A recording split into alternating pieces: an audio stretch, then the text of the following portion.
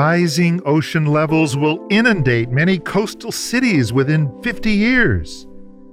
Inflation is galloping at rates not seen since 1982. Thousands of experienced teachers are leaving their profession.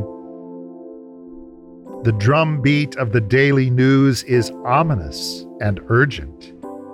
Millions find the rhythm of distress and looming disaster both bewitching and exhausting.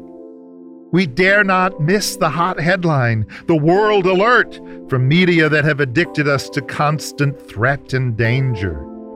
Stay worried, anxious, always vigilant.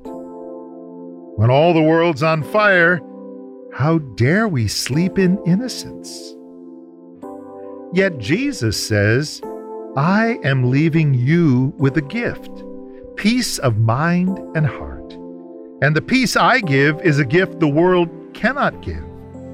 So don't be troubled or afraid. The news that we can't live without is good, indescribably good.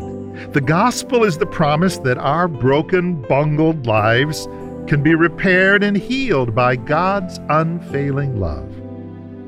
I have swept away your sins like a cloud, God says. I have scattered your offenses like the morning mist.